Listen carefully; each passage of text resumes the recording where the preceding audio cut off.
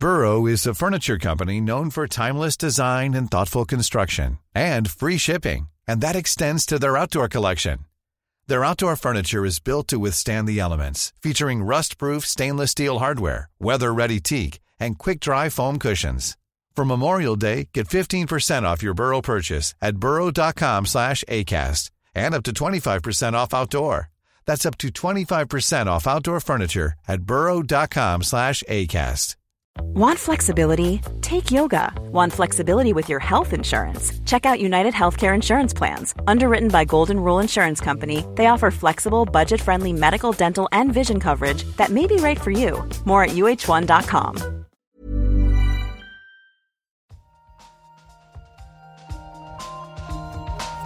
In an experiment. We don't know yet. Why is light so far? Like, it sounds so simple. They had no idea. But now the data speaks. I find this not only refreshing, but at some level astounding. Nature. Welcome back to the Nature Podcast. This week, detection of elusive particles from the centre of the Sun. And rebooting women's contraception research. I'm Noah Baker. And I'm Nick Howe.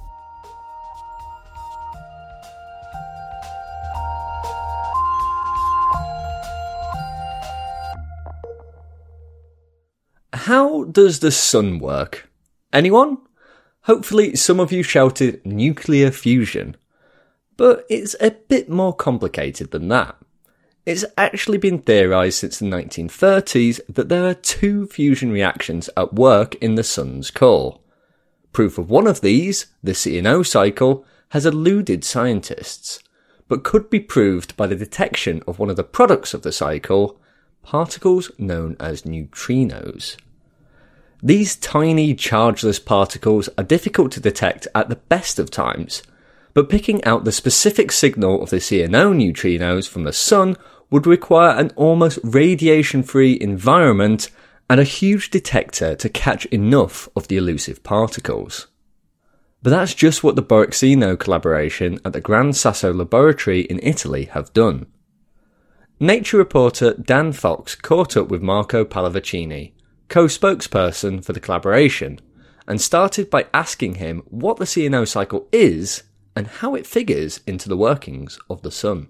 The CNO cycle is one of the two known mechanisms of nuclear fusion that happens in stars.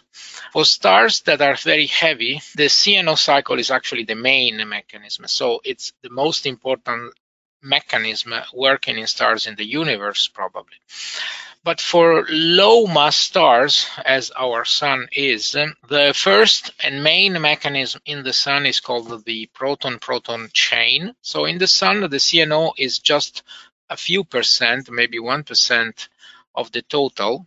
And for this reason, it's harder to detect. So what exactly have you observed, and how do those findings prove what's happening inside of the Sun or inside of other stars? So what we do is to measure the neutrinos produced by these fusion reactions. A few of the fusion processes happening in the Sun produce neutrinos. Neutrinos are very light particles, very weakly interacting, that can escape the Sun, reach the Earth, and be detected directly. So they bring information directly from what happens into the Sun's core during the fusion in the star. So what we did is to use the Borexino detector at Gran Sasso, which is specifically designed for the detection of solar neutrinos. And we have introduced new techniques, new analysis methods, and a clever approach to the stabilization of the detector to make it extremely stable in order to extract the signal of the neutrinos produced by the CNO cycle.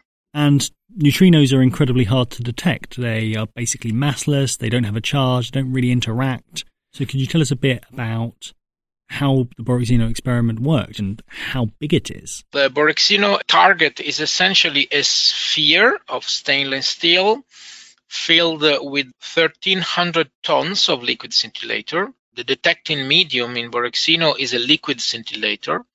It's a liquid in which when a particle releases energies, produces light. 400 tons of these 1,300 are the active part of the detection. And of course, to obtain a better shielding of the radioactivity, this sphere is within a big tank which is filled with ultra-pure water.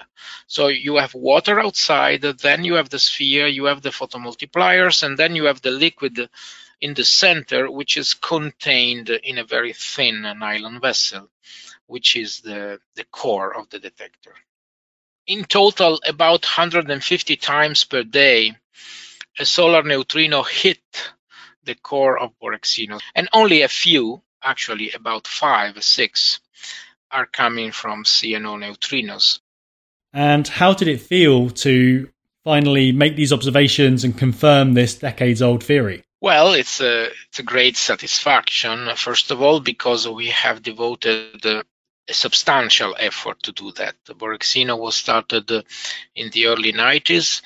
We have spent years to develop the techniques to produce a detector that is pure enough in terms of internal radioactivity. Any element, any material on Earth is weakly radioactive. There is nothing that is not radioactive. And actually, the level of radioactivity that we need in Borexino is 1 billion times, or even more, 10 to the 10, 10 to the 11 times less radioactive than in normal materials. This is extremely difficult to be done, but we spent 20 years in developing the techniques, and we finally got there. So now the core of Borexino is probably the less radioactive piece of matter on the planet, maybe on the universe actually, because naturally the material is always more radioactive than that, but through careful selection of materials, through purification of this material, we reached a level of radioactivity so low to be able to measure both the PP chain neutrinos and now even the CNO cycle neutrinos. What were some of the experimental challenges that you had to overcome to get your results for this experiment? There are two: the purity of the liquid. So we have a small chemical plant within the underground lab in Gran Sasso so that we can purify the liquid on site. It would be impossible to do the job outside, because if you do it outside, the cosmic radiation would immediately interact with your liquid and make it more radioactive. So you have to do it underground, and this is what we did. But the second difficulty we had to face is that although in tiny, small traces, there is a small amount of radioactivity that is produced by the nylon vessel that contains the 400 tons of innermost liquid. And this is a problem for CNO, because this moving radioactivity is part of the background that we have to remove in order to see CNO neutrinos. So we built a system to stabilize the temperature of the detector so well that this movement has been made very slow, and making this movement very, very slow, we could identify a region within the detector that is pure enough on one side, and on the other side, which is even more important, not only it's very pure, but we can measure the amount of residual radioactivity of bismuth-210, which is the key point.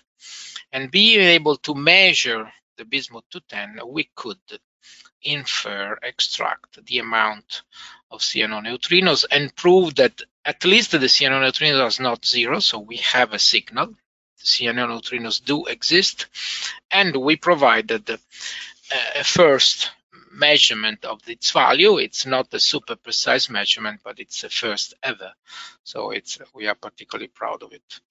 That was Marco Pallavicini from the University of Genova. You can read that paper in this week's issue of Nature, and there'll be a link in the show notes. Time now for Coronapod, where we discuss the latest coronavirus news. I'm afraid that you are again stuck with me this week, but joining me all the way from Australia is a voice you may not have heard before, Smriti Malapati. Smriti, for the listeners who don't know you, why don't you introduce yourself and let them know what it is that you do here at Nature? Hi, Noah. Yeah, so I'm a reporter based in Sydney, and I cover the Asia-Pacific region. So the first thing that we're going to talk about is a kind of a long-running story, and that's the search for the origin of the novel coronavirus, SARS-CoV-2, that we talk about every single week on CoronaPod. Yeah, so, I mean, this has been a big question ever since the pandemic started, and researchers have been really trying to figure it out. I think most of the evidence suggests that the virus originated in bats, particularly Rhinolophus bats. But how it got from Rhinolophus bats to people is still quite a mystery. The closest known relative was identified by a group in China, and the virus is called RATG13.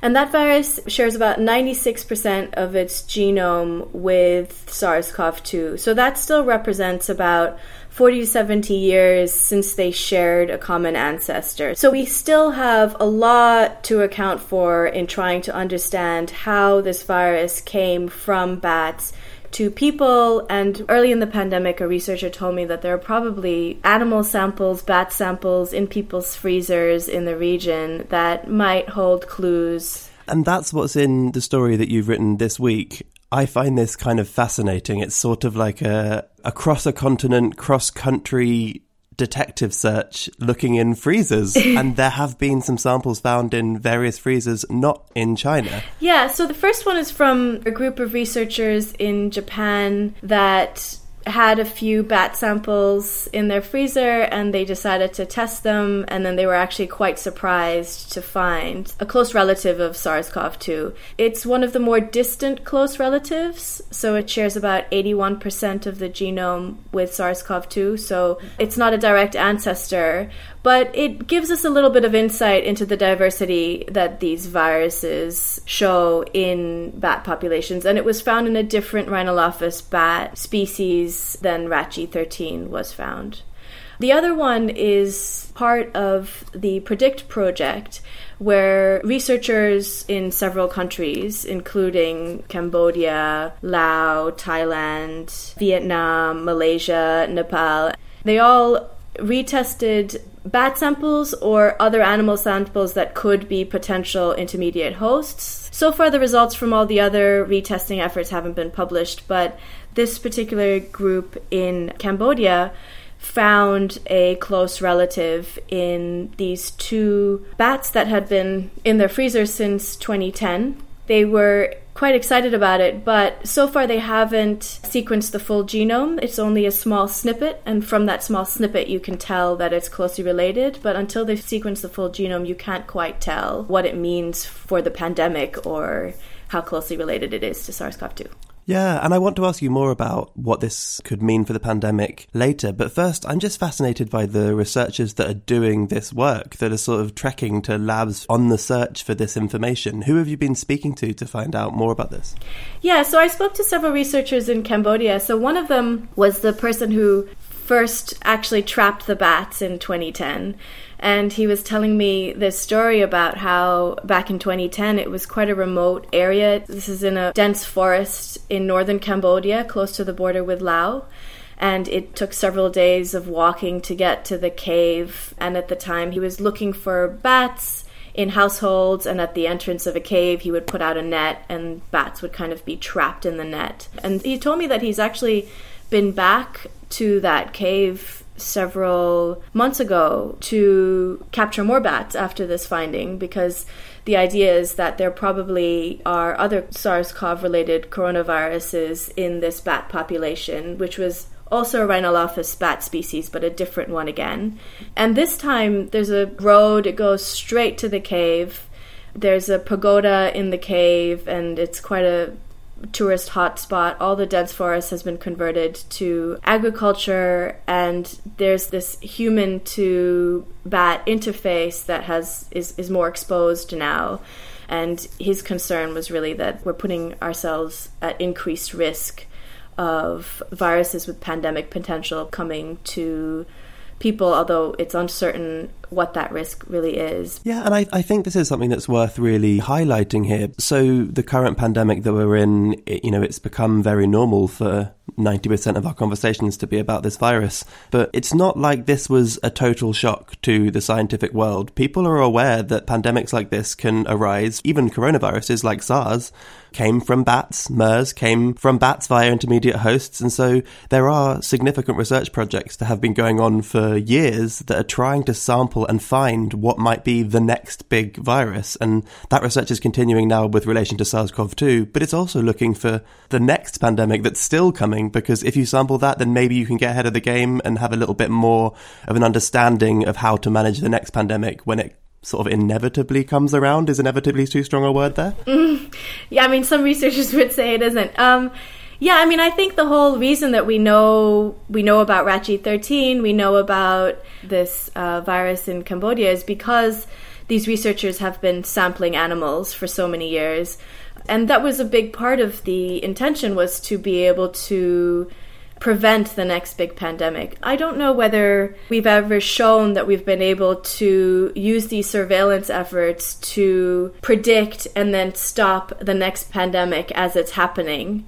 But they have proven to be quite useful when a new virus emerges to understand more about it. Some researchers would say that this kind of surveillance is essential as part of pandemic prevention, and some say that promise of surveillance is a little overblown, but there are definitely a lot of useful insights that we can gain from these samples. Yeah, a proper scientific detective story, and one that I think is going to be continuing on for quite some time.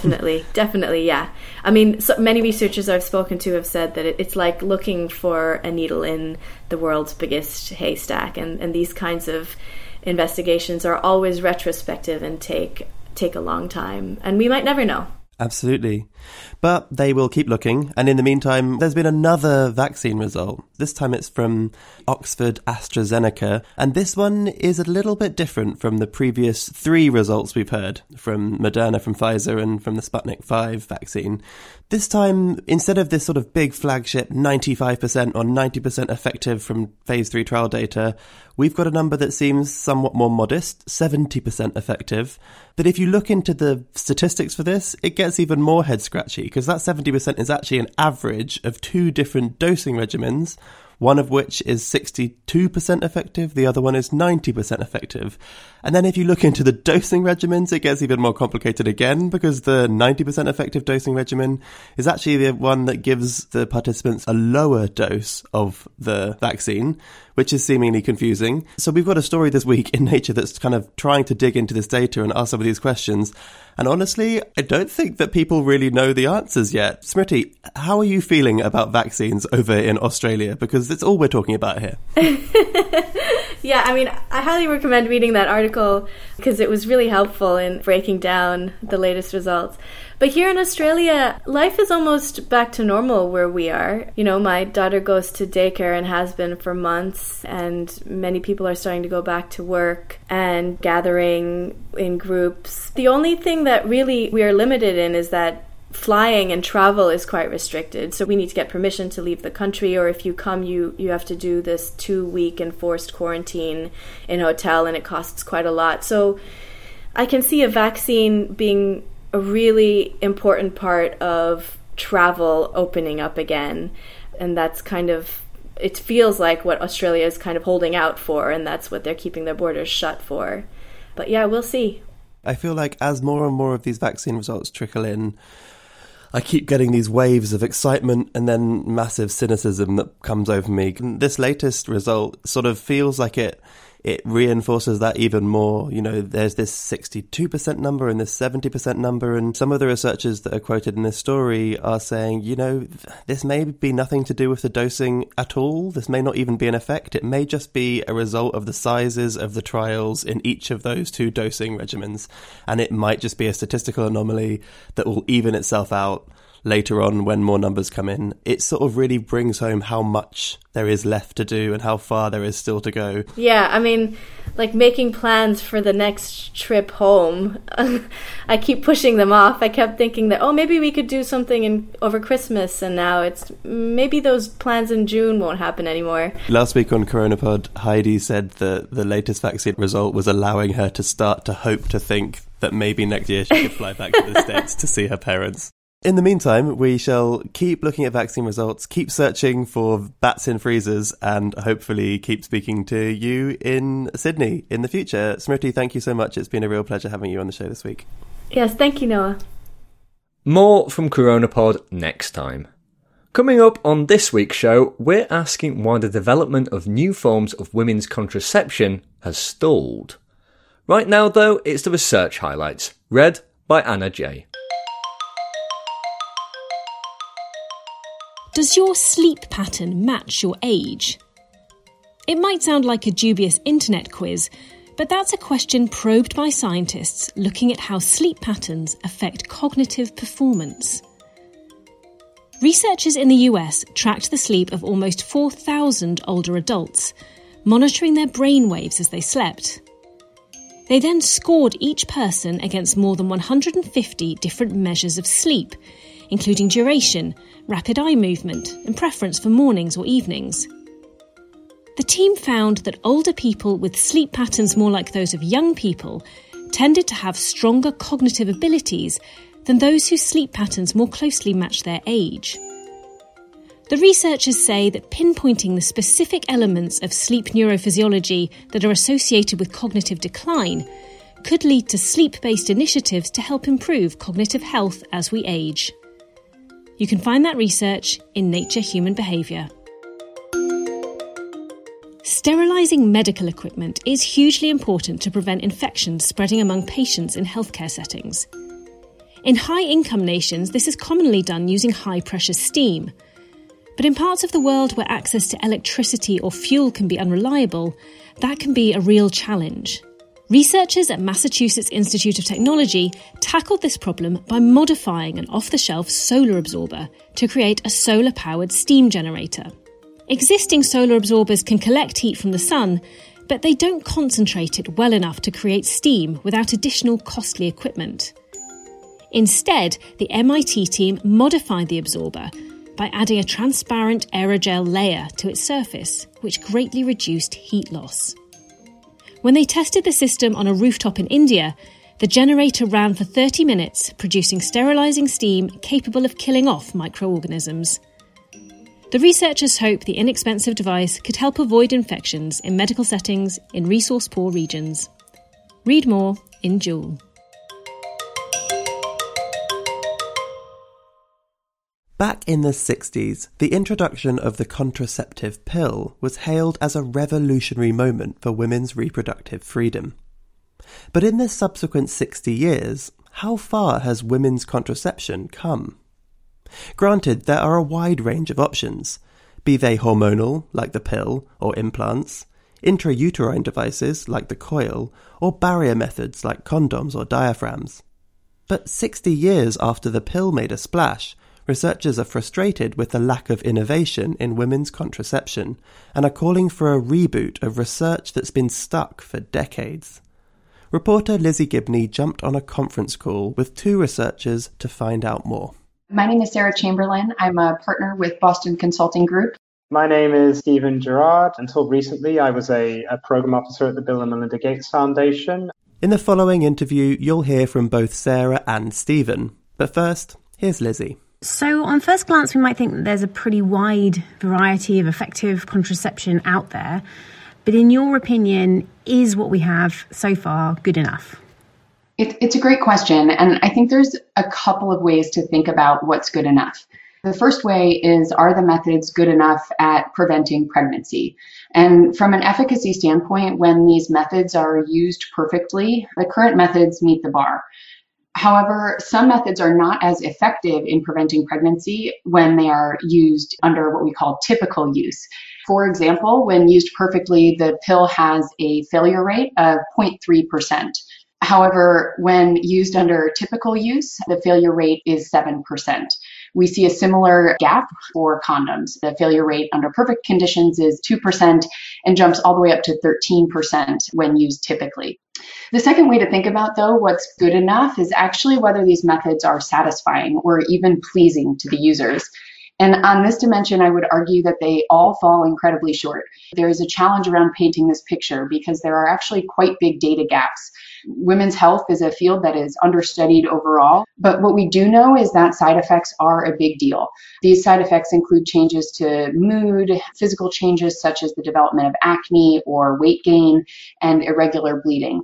And these side effects are cited as the number 2 reason for discontinuation of contraceptives. Number 2 only behind women who are choosing to discontinue contraceptives because they want to get pregnant. What are some of the problems when people are either not able to use the contraception effectively or they're experiencing these side effects? So the biggest downstream consequence of this is unintended pregnancy. And the statistics here are quite staggering. An estimated 50% of pregnancies globally are unintended. Of the unintended pregnancies, about half of them end in abortion. And the remaining result in huge direct cost to the healthcare system, estimated around $20 billion a year in the US and $10 billion a year in low and middle income countries. And that is of direct medical expenses alone. The indirect costs associated with unintended pregnancies are also substantial. So given the ubiquity of contraception, it seems like this should be a really hot area of research. What kind of progress has been made then on improving or developing the contraception we have or new types of contraception? Many of the innovations in the past decade or two have really focused on incremental developments to either existing technologies or existing hormonal drugs, where perhaps the duration of action or the route of administration has been modified.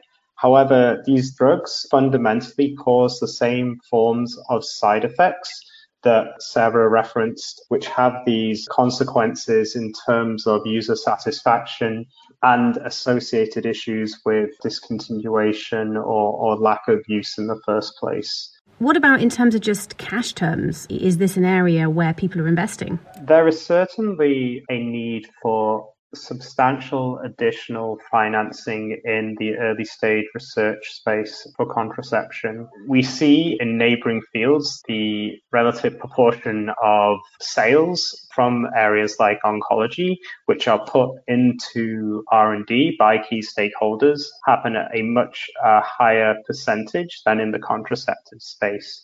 So compared to the extent to which contraception is used, the amount spent on its research is pretty low. It could be a lot better. And so Sarah mentioned that women's health issues in general can be quite underfunded. What are some of the other reasons that this isn't getting as much time and investment as it perhaps should? There's a couple of key areas to think about as to what leads to investment. One is the probability of technical success. Another one is in terms of risk factors. What is the likelihood of liability risks? What are the safety risks that need to be thought about? And when you apply that to contraception, developing products for healthy women of reproductive age, the barriers or the challenges in that space are understandably extremely high to ensure that new products are as safe and as effective as possible. Furthermore, women are using contraceptives today, and the market is a multi-billion-dollar market. And so in some ways, the signal to biopharma companies is that this market is healthy. There is no reason to further invest in innovation, and that is an understandable perception. But what the data on side effects and the dissatisfaction among women highlights is that women are currently being forced to make a trade-off between significant and severe side effects that are impacting their mental and physical health and their ability to effectively prevent pregnancy. And we're really excited about novel contraceptives that break this paradigm and completely shift it to eliminate the need for this trade-off. Do you see any areas that give you hope that perhaps eventually we will have forms of contraception that women don't just put up with, but they really are satisfied with? Yes, I am excited about a number of the recent scientific developments and technical advances that may enable us to get there. And in particular, I think one area of women's health that has seen an increase in funding over recent years is fertility research. And I think the fertility research is the other side of contraception. And so through that research and through advances in things like genomics research as well, we're starting to understand opportunities for contraceptives to be developed that have a fundamentally new mechanism of action. And so we've generally been talking about women's contraception. Very briefly, some of our listeners may be wondering, where do men fit into this picture? Is men's contraception also an area that is attracting interest at the moment? It's a very relevant and interesting component of the contraceptive space. And, honestly, I think we could do an entire separate article on male contraception. But we know that women want products that protect them and they can have control of, and their current options do not fully meet those needs. And that's not going to change. And so independent of male contraception, there is a clear need for innovation in the female space. That was Stephen Gerard, formerly of the Bill and Melinda Gates Foundation. Before him, you heard from Sarah Chamberlain of Boston Consulting Group. You can read more in a comment piece that Stephen and Sarah have co-authored in Nature. We'll put a link in the show notes. Finally on the show, it's time for this week's briefing chat, where we discuss a couple of articles that we found in the Nature briefing. Now, this week, I've got a story about finding papers by getting a sort of snappy summary of them. Oh, I have a feeling I know what this story is about. Is this perhaps about an AI that's potentially going to steal our jobs and summarise papers for us in a way that can be understood by people? That was my thoughts as well when I first read this, that, oh man, that's what we do. We summarise papers. So yeah, this is a story about an AI that's been developed by a scientist from the Allen Institute, and it's used on the search engine Semantic Scholar. And essentially what it does is it takes a paper and through some clever natural language processing, it delivers a one-sentence summary of that paper. That sounds amazing and interesting, but my sort of alarm bells are ringing in my head when anyone says an AI could do something like summarize something, and the alarm bells are saying, surely it's a bit rubbish at it. Is it any good? Well, according to an information scientist who was interviewed in this story, which is in Nature this week, they said that it's not perfect, but it does a pretty good job. And also, Semantic Scholar, they've started this on a trial. They're using it just for computer science papers at the moment. And they've said so far, they've had a pretty positive response from it. And there's a free tool as well that you can use to try this yourself. And I actually gave it a go for a couple of things we've been covering recently. So in today's show, there was a story at the start that was covered by Dan about neutrinos and the CNO cycle in the sun. And I put the abstract of that paper through this tool called Too Long Didn't Read. And it came up with this, which is, we report the direct observation of neutrinos produced in the CNO cycle in the sun. And for anyone who's listened to that podcast piece, they can probably say that's actually a pretty good summary of that paper. I think that might be a more succinct summary than the manuscript editor who pitched that paper to me gave me when they first told me about it. Yeah, I mean, obviously it's not covering like all the nuance and things that are in it, but what it's designed for is when you're just sort of skimming through a bunch of papers, you're searching for a particular topic or something like that, it's just to give you a flavour of what a paper is about. And some papers it does really well on, like that one. And I tried some others as well, and it didn't do quite so well. So I think it's still a developing tool, but it certainly gives you sort of a flavour of what the research is about. And the people who are behind this tool, they think that it will save scientists and researchers a lot of time as they scan through many manuscripts when they're trying to find things that are relevant to their field. Right, okay, so I have some questions. If I put my reporting on artificial intelligence hat on, then the kinds of questions that come to my head are, usually with artificial intelligence, in order for it to be able to do what it can do, which is amazing, it needs to be trained on things. So does that mean that the papers it trains on will influence how good it is at understanding different disciplines? Yeah, so that's definitely a good point. And this was, as you say, trained on thousands of papers. So in the initial round of training, it was trained on a whole range of different papers. But then in the second round of training, it was trained just on computer science papers. And that's where it's currently being used. And so that's likely where it'll have the most impact at the moment. But I think going forward, they're going to train it on a whole range of different papers and it will come up with better summaries. And the other thing to say about this as well is it doesn't make it like a plain English summary. It's not quite taking yours and my job. It is still including a lot of the jargon and things because they're designed for people who are just trying to skim things that are in their field. So they'll actually know some of the jargon terms. It's just picking like key words from the document to assemble new sentences that give a reasonable summary of what the paper is about. Absolutely. So that makes sense to me. So it really is kind of a cheat sheet summary of a paper for an expert in that field rather than an explanation of what that paper is about in a succinct way. Yeah, although they do say that they are trying to make a one for non-expert audiences as well. So maybe in the future we'll see like one-line summary of papers for a non-expert audience. But we'll have to see how that develops in the future. I'm going to have to go and play with this now and throw a load of papers into it and see what they come up with because I'm fascinated. Yeah, I actually spent probably far too long just putting different papers in to see how successful it is. I'm certainly going to use it to try and make snappier summaries of papers for the podcast. Absolutely. It feels like it's a bit of a tweet machine. Useful. But anyway, I think that's enough of the briefing chat this week. Thank you so much for talking to me, Noah. And listeners, if you want to find out more about any of the stories we discussed, then you'll find links to them in the show notes. And if you want even more stories like this, but instead delivered straight to your inbox, then make sure you sign up to the Nature Briefing. We'll also put a link in the show notes on where to do that. And that's all for this week. As always, if you want to get in touch with us, you can. We're on Twitter @NaturePodcast, or you can email us at podcast@nature.com. I'm Noah Baker. And I'm Nick Howe. Thanks for listening.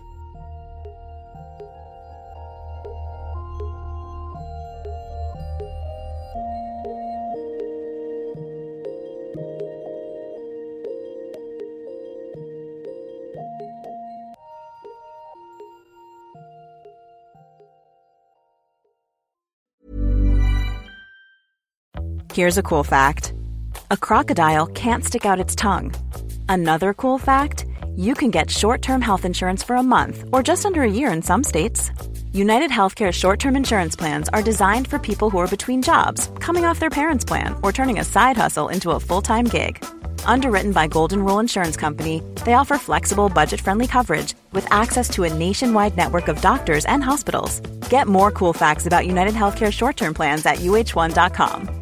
A lot can happen in the next 3 years. Like a chatbot may be your new best friend. But what won't change? Needing health insurance. United Healthcare Tri-Term Medical Plans are available for these changing times. Underwritten by Golden Rule Insurance Company, they offer budget-friendly, flexible coverage for people who are in between jobs or missed open enrollment. The plans last nearly 3 years in some states, with access to a nationwide network of doctors and hospitals. So for whatever tomorrow brings, United Healthcare Tri-Term Medical Plans may be for you. Learn more at uh1.com.